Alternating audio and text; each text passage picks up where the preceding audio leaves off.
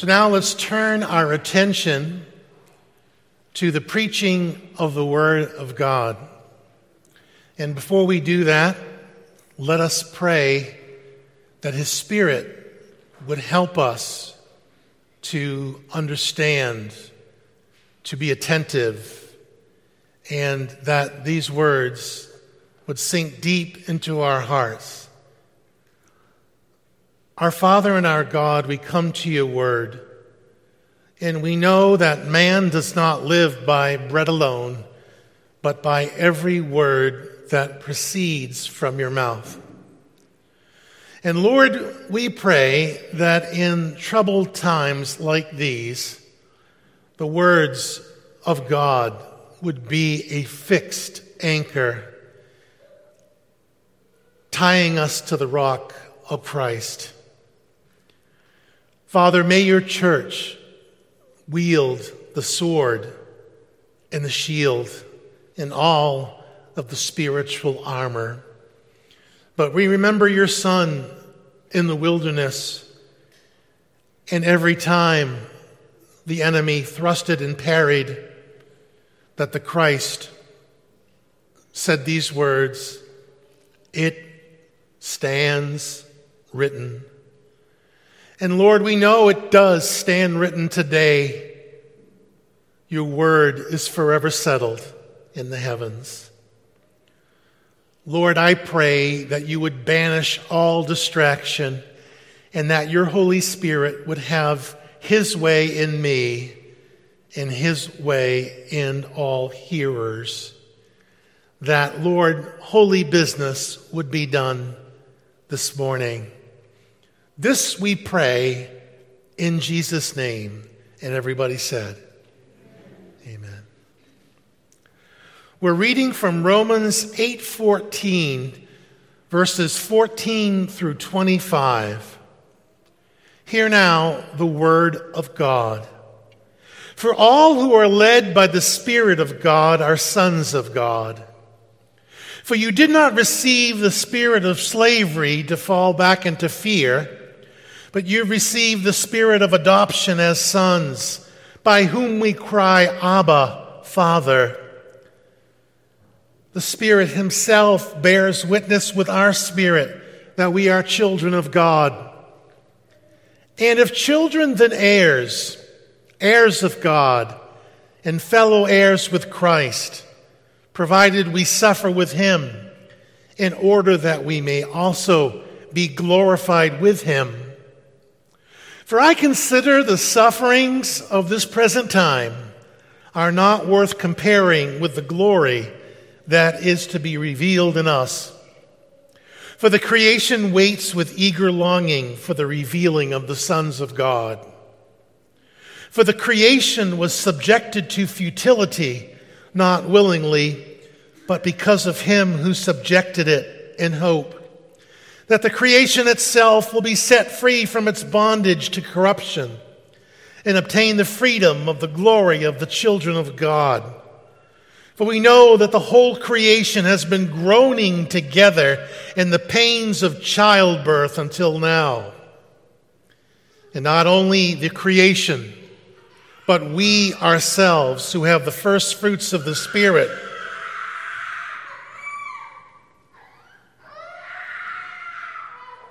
groan inwardly as we wait eagerly for adoption as sons, the redemption of our bodies. For in this hope we were saved. Now hope that is seen is not hope, for who hopes for what he sees? But if we hope for what we do not see, we wait for it with patience. The word of God. Assurance of salvation is the fruit that grows out of the root of faith, says Stephen Charnock. We sing the song, Blessed Assurance, Jesus is mine. Now, none have assurance at all times. Ezekiel Hopkins said, it's like a walk that is shaded with trees and checkered with light and shadow. Some tracks and paths are dark, and some are in the sunshine.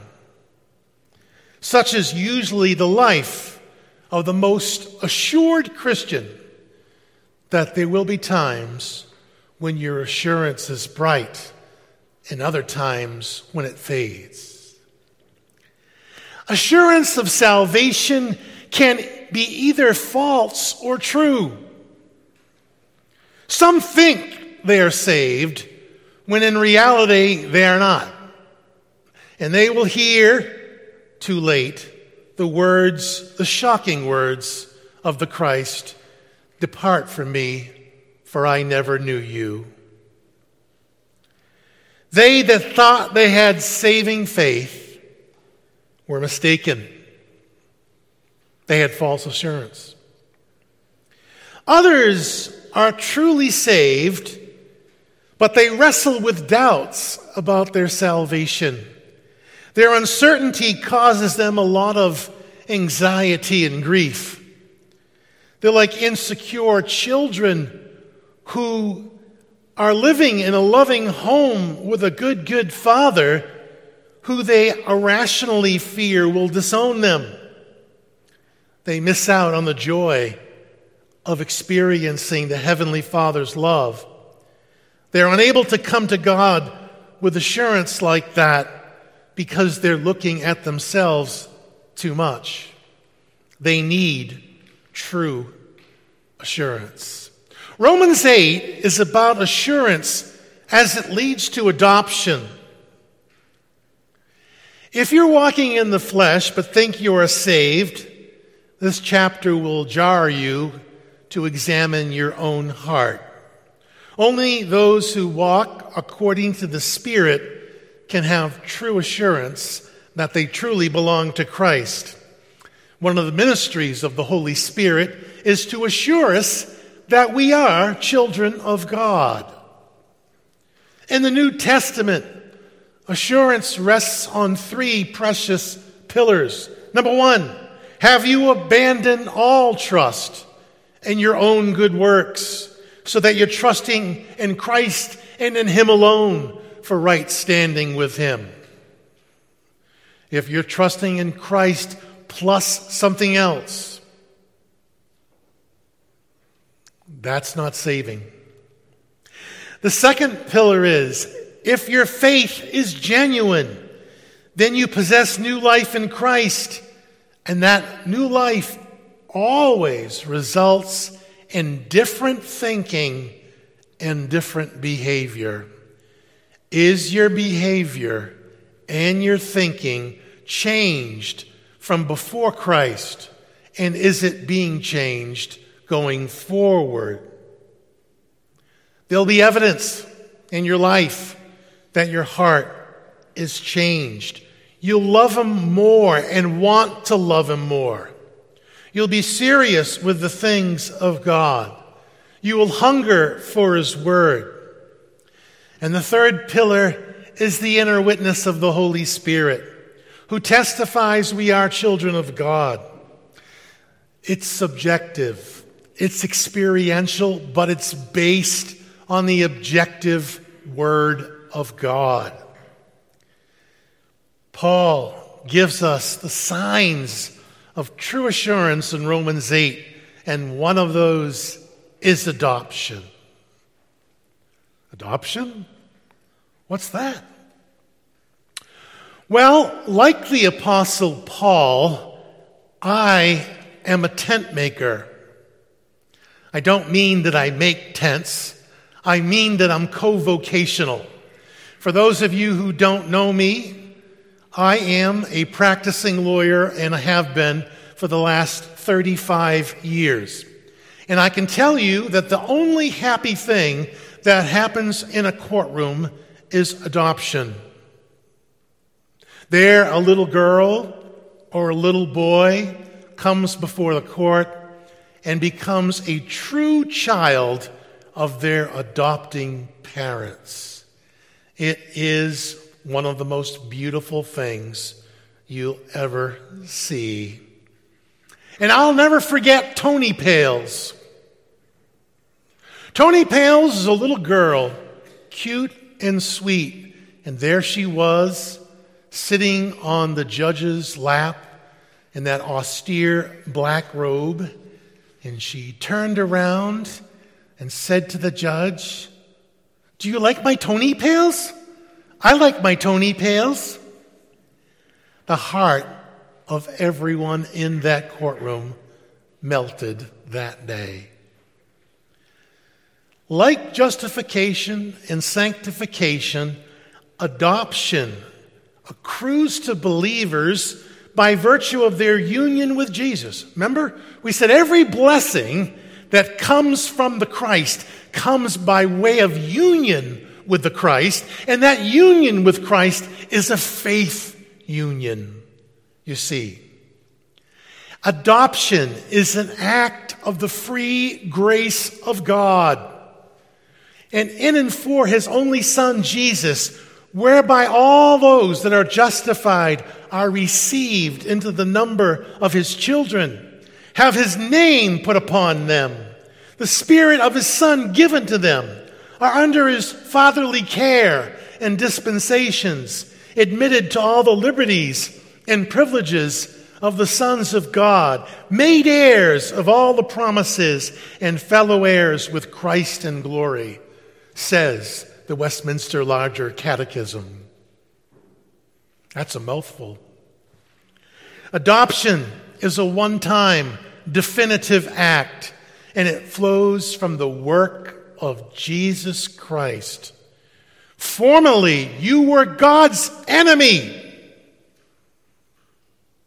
and then you're brought into the family of God by virtue of justification in Christ. You have become a child of God.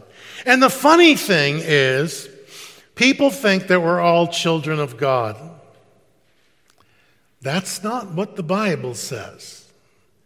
The Bible says that we all, outside of Christ, are enemies of God. We're at enmity with him, and we're under his wrath. It is only when you're truly saved that you become a child of God. Now, on Mars Hill, Paul talks about children of God, and he means quite simply that we're offspring of God because we're all created by God, but it doesn't mean we have a proper relationship with him unless and until we're in Jesus Christ. Amen? You get that? Bedrock truth right from the Bible, okay?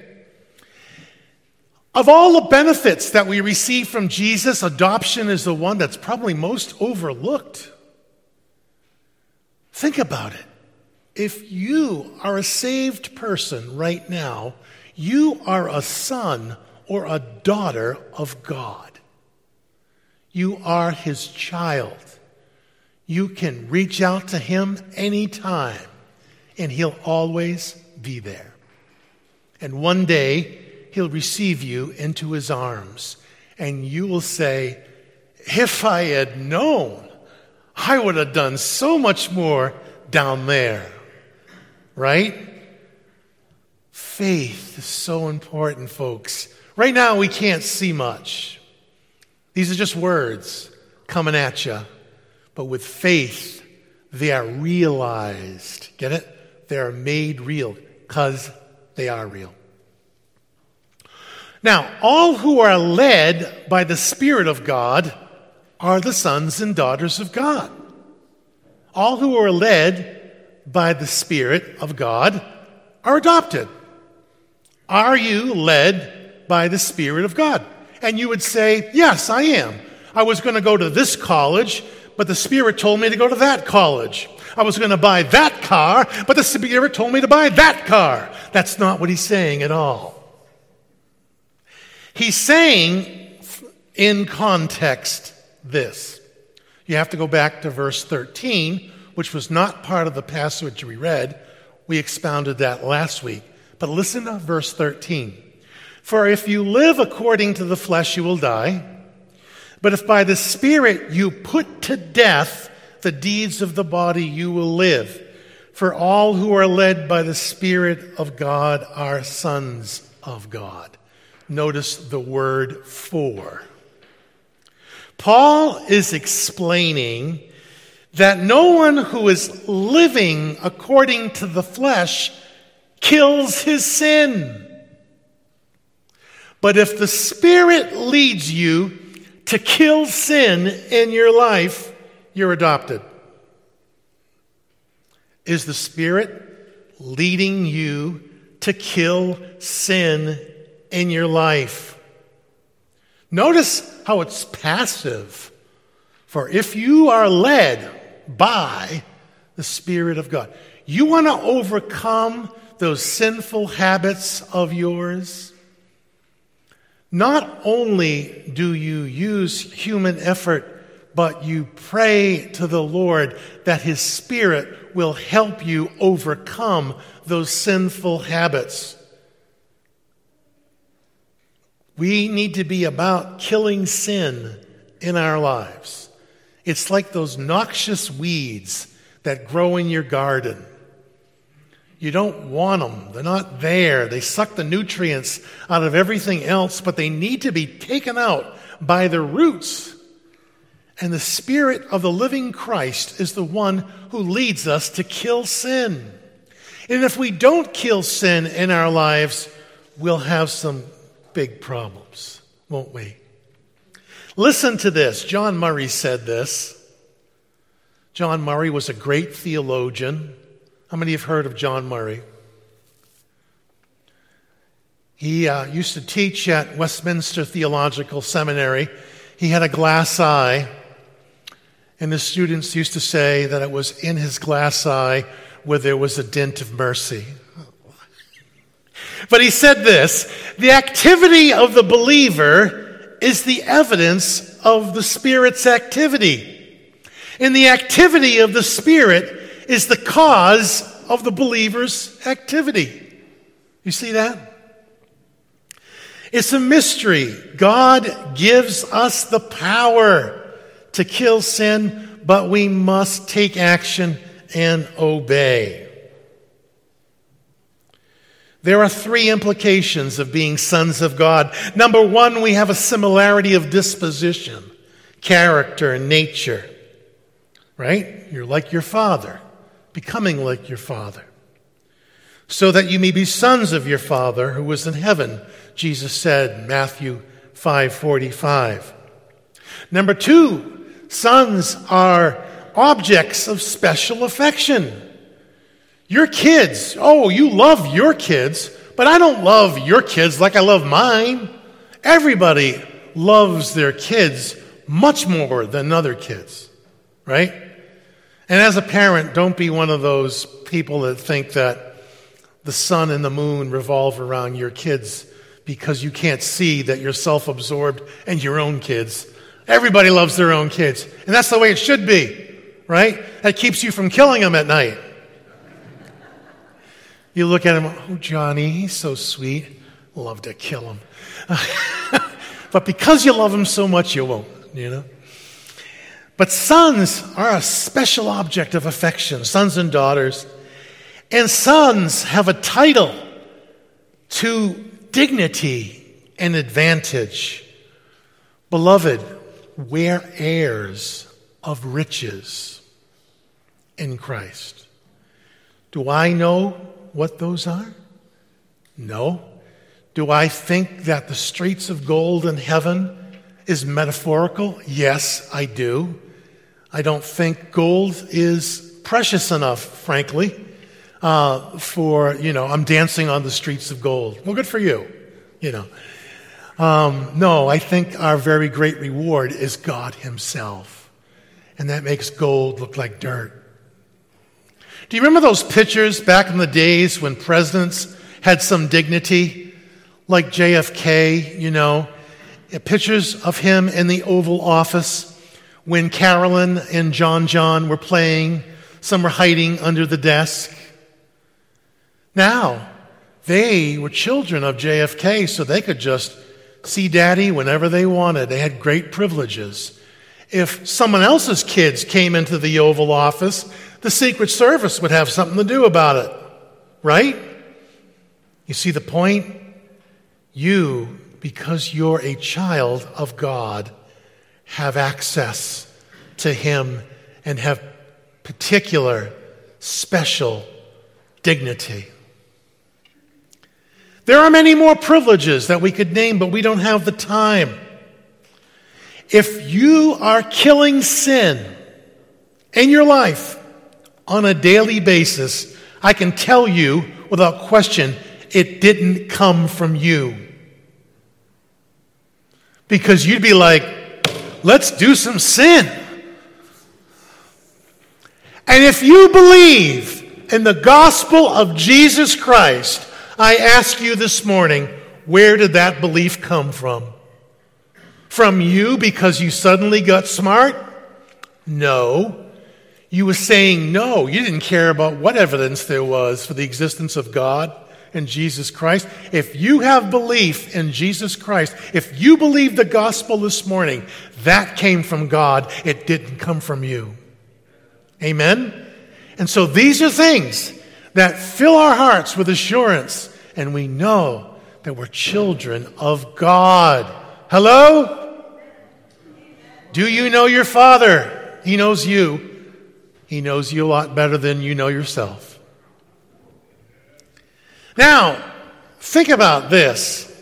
In America, we adopt kids that, they are poor, disadvantaged, but cute, We like to adopt cute little kids.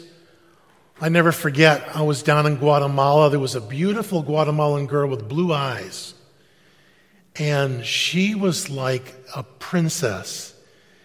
And the folks down there were so protective of her because they were afraid that Americans were going to come and adopt her because she was so beautiful.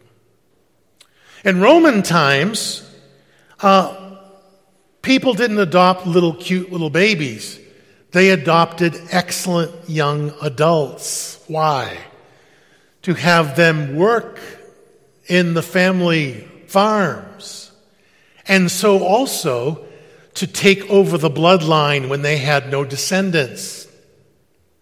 But in God, He adopts us, worthless human beings. And I'm not trying to say that there is no human dignity. What I'm trying to say is that we were sinners when He adopted us. There was nothing in us that wasn't sinful when He saved us and adopted us. Amen? And I'll tell you one thing, you got to know this cold. Just like in law, when you adopt a child, that child is a child of the blood. Nobody can say, well, it says in the will, it goes to my children. But Jimmy was adopted. Doesn't matter. He's adopted. He's as much a child as anybody else. Same thing in the Lord. If you're adopted, you are a true son or daughter of God. Now, God only has one son, amen? Jesus Christ. But He's got a lot of adopted sons and daughters, you and I. And He is our fellow heir. And He is the firstborn, amen? He is our elder brother. See all these names? They all fit in the adoption metaphor context. But we are children of God, and that means something. It should mean something to you. I pray it does. If you want to judge how well a person understands Christianity, find out how much he makes of the thought of being God's child and having God as his Father, says J.I. Packer. This spirit of adoption causes us to cry out. That's an emotional word. Occurs 40 times in the Psalms. To cry out, Abba, Father. Now, Abba is an Aramaic word, And then father in the New Testament would be a Greek word. So it's an Aramaic word and a Greek word for father. Some say Abba in Hebrew families means daddy. But we have to be a little bit careful, right? Because we are to honor God, reverence God, and not be too closely familial. But we do need to be, it's a balance. We need to be both. So it's like saying, dear Heavenly Father. Dear Heavenly Father. He is our Father. A lot of us had bad fathers, right? We have the sting of knowing that. But this is not like that. You have a Father who is perfect in every way, who loves you, and He is dear, or should be dear, in your eyes. We cry out to Him. We were once children of wrath, but now we're not. We're brought near, and we cry out, Father, Heavenly Father. What a blessing it is.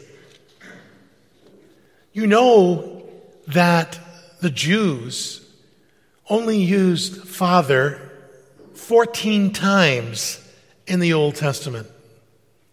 And did you know the name for God, Yahweh, was not spoken by Jews and still isn't, and so was changed in the Hebrew Bible to Adonai because they felt Yahweh was too holy to say. They would never call Him Father. He was too holy. They changed Yahweh to Adonai, which in translation in English becomes Lord. And remember what I told you, when you see Lord in superscript letters in your Bible, it's Yahweh. And so we come to the Lord reverently, but we come to Him as children, little children. We are just children. I don't care how wonderful you think you are just a little child. That's all you are. That's all you'll ever be. But you are children of the King and heirs of the King. That we are to receive an inheritance kept in heaven for us, kept safe for us. You might say, how can this be? My feelings deny this. Again, it's not about your feelings. It's about your faith in the Word of God. He tells you, believe it. And secondly, your sin can prompt a downward spiral, or anxiety or depression can become unwanted companions of your soul. But the Holy Spirit confirms that we're children of God. And like the old hymn says, may He tune our hearts to sing His praise. Amen? Sometimes you need a tune-up. You come into church, right? You know you should, so you drag yourself to church. Drag yourself out of bed. Come to church, and worship starts, and your lips ain't moving, and all you can think about is, Monday, Monday, but then trust that day, right? By Monday evening. No, beloved. Let Him tune your heart to sing His praise. Amen? Try getting ready on Saturday night. Lay your clothes out. Pray. Tune your heart on Saturday night. The difference will be amazing. We can raise the roof a little bit. Remember like the 3 little pigs when they were all snoring? The roof went up and down and up and down. If we praise the Lord, we can have the roof go up and down. Doubts intrude. Feelings vacillate. We wonder philosophically how we can be in touch with God through words. But it's true. The words cause faith. Faith comes by hearing the Word of God. And He witnesses by His Spirit, and our spirit witnesses. It's a joint witness. And we need to savor our relationship.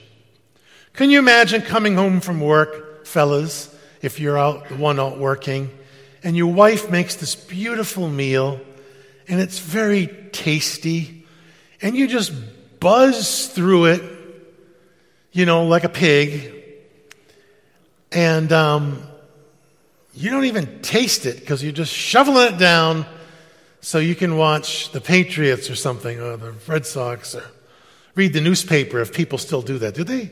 People still read the newspaper? I don't think they have newspapers anymore. Anyway, would your wife say, I spent 2 hours making that, and you ate it like a hog? Yesterday was National Dog Day. Is today National Hog Day?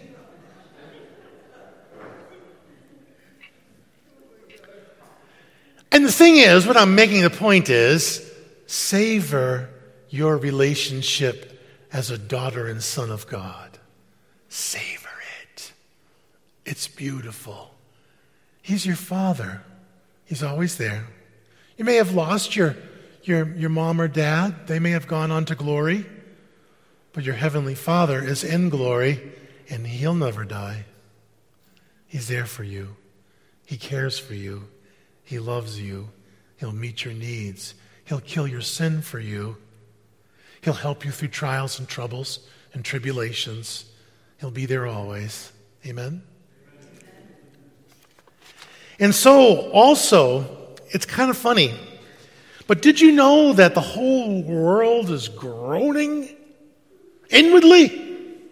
All of creation is groaning inwardly. The animal kingdom, the rocks, the trees, the mountains, they're all groaning inwardly. Why? Because the fall affected everything. It affected creation, right? You think about the health and wealth prosperity teachers. Have you ever seen one who is 100 years old? Why is that? If God's going to give you all this wealth and health and wealth, can't give you 100 years? I never seen one walking around 100. All of them die. Kind of funny thing, isn't it? But here we are, groaning. What are we doing groaning for? We're waiting for Jesus to come back. Even creation, your dog is waiting for Jesus to come back. He don't know it, but he's groaning. You ever see a sick dog dying? You have to bring your dog, put him down. Tough experience, isn't it? To watch your dog die. Why is your dog dying? Because of the fall of humanity. Why is your aunt dying? Why is your grandparents dying? Why did these people die? Because of the fall of humanity. And we're all groaning inwardly. And now, as we wait for glory, eagerly wait for glory, what do? We suffer. Let's suffer together. How do we suffer? Why do we suffer? If God is a great Father, if He loves us so much, why do we suffer in this world? Well, because we are living in a fallen world. Number 2 is this, and I think it was John Bunyan who said, where there are few cares, there will be few prayers. We need trials and troubles in our lives to keep us dependent upon God. America came in and we said, we're going to write the Declaration of Independence. We're free from England. We're our own country. So they signed this big document, and then everybody thought, I'm going to be independent now. You're not independent from God.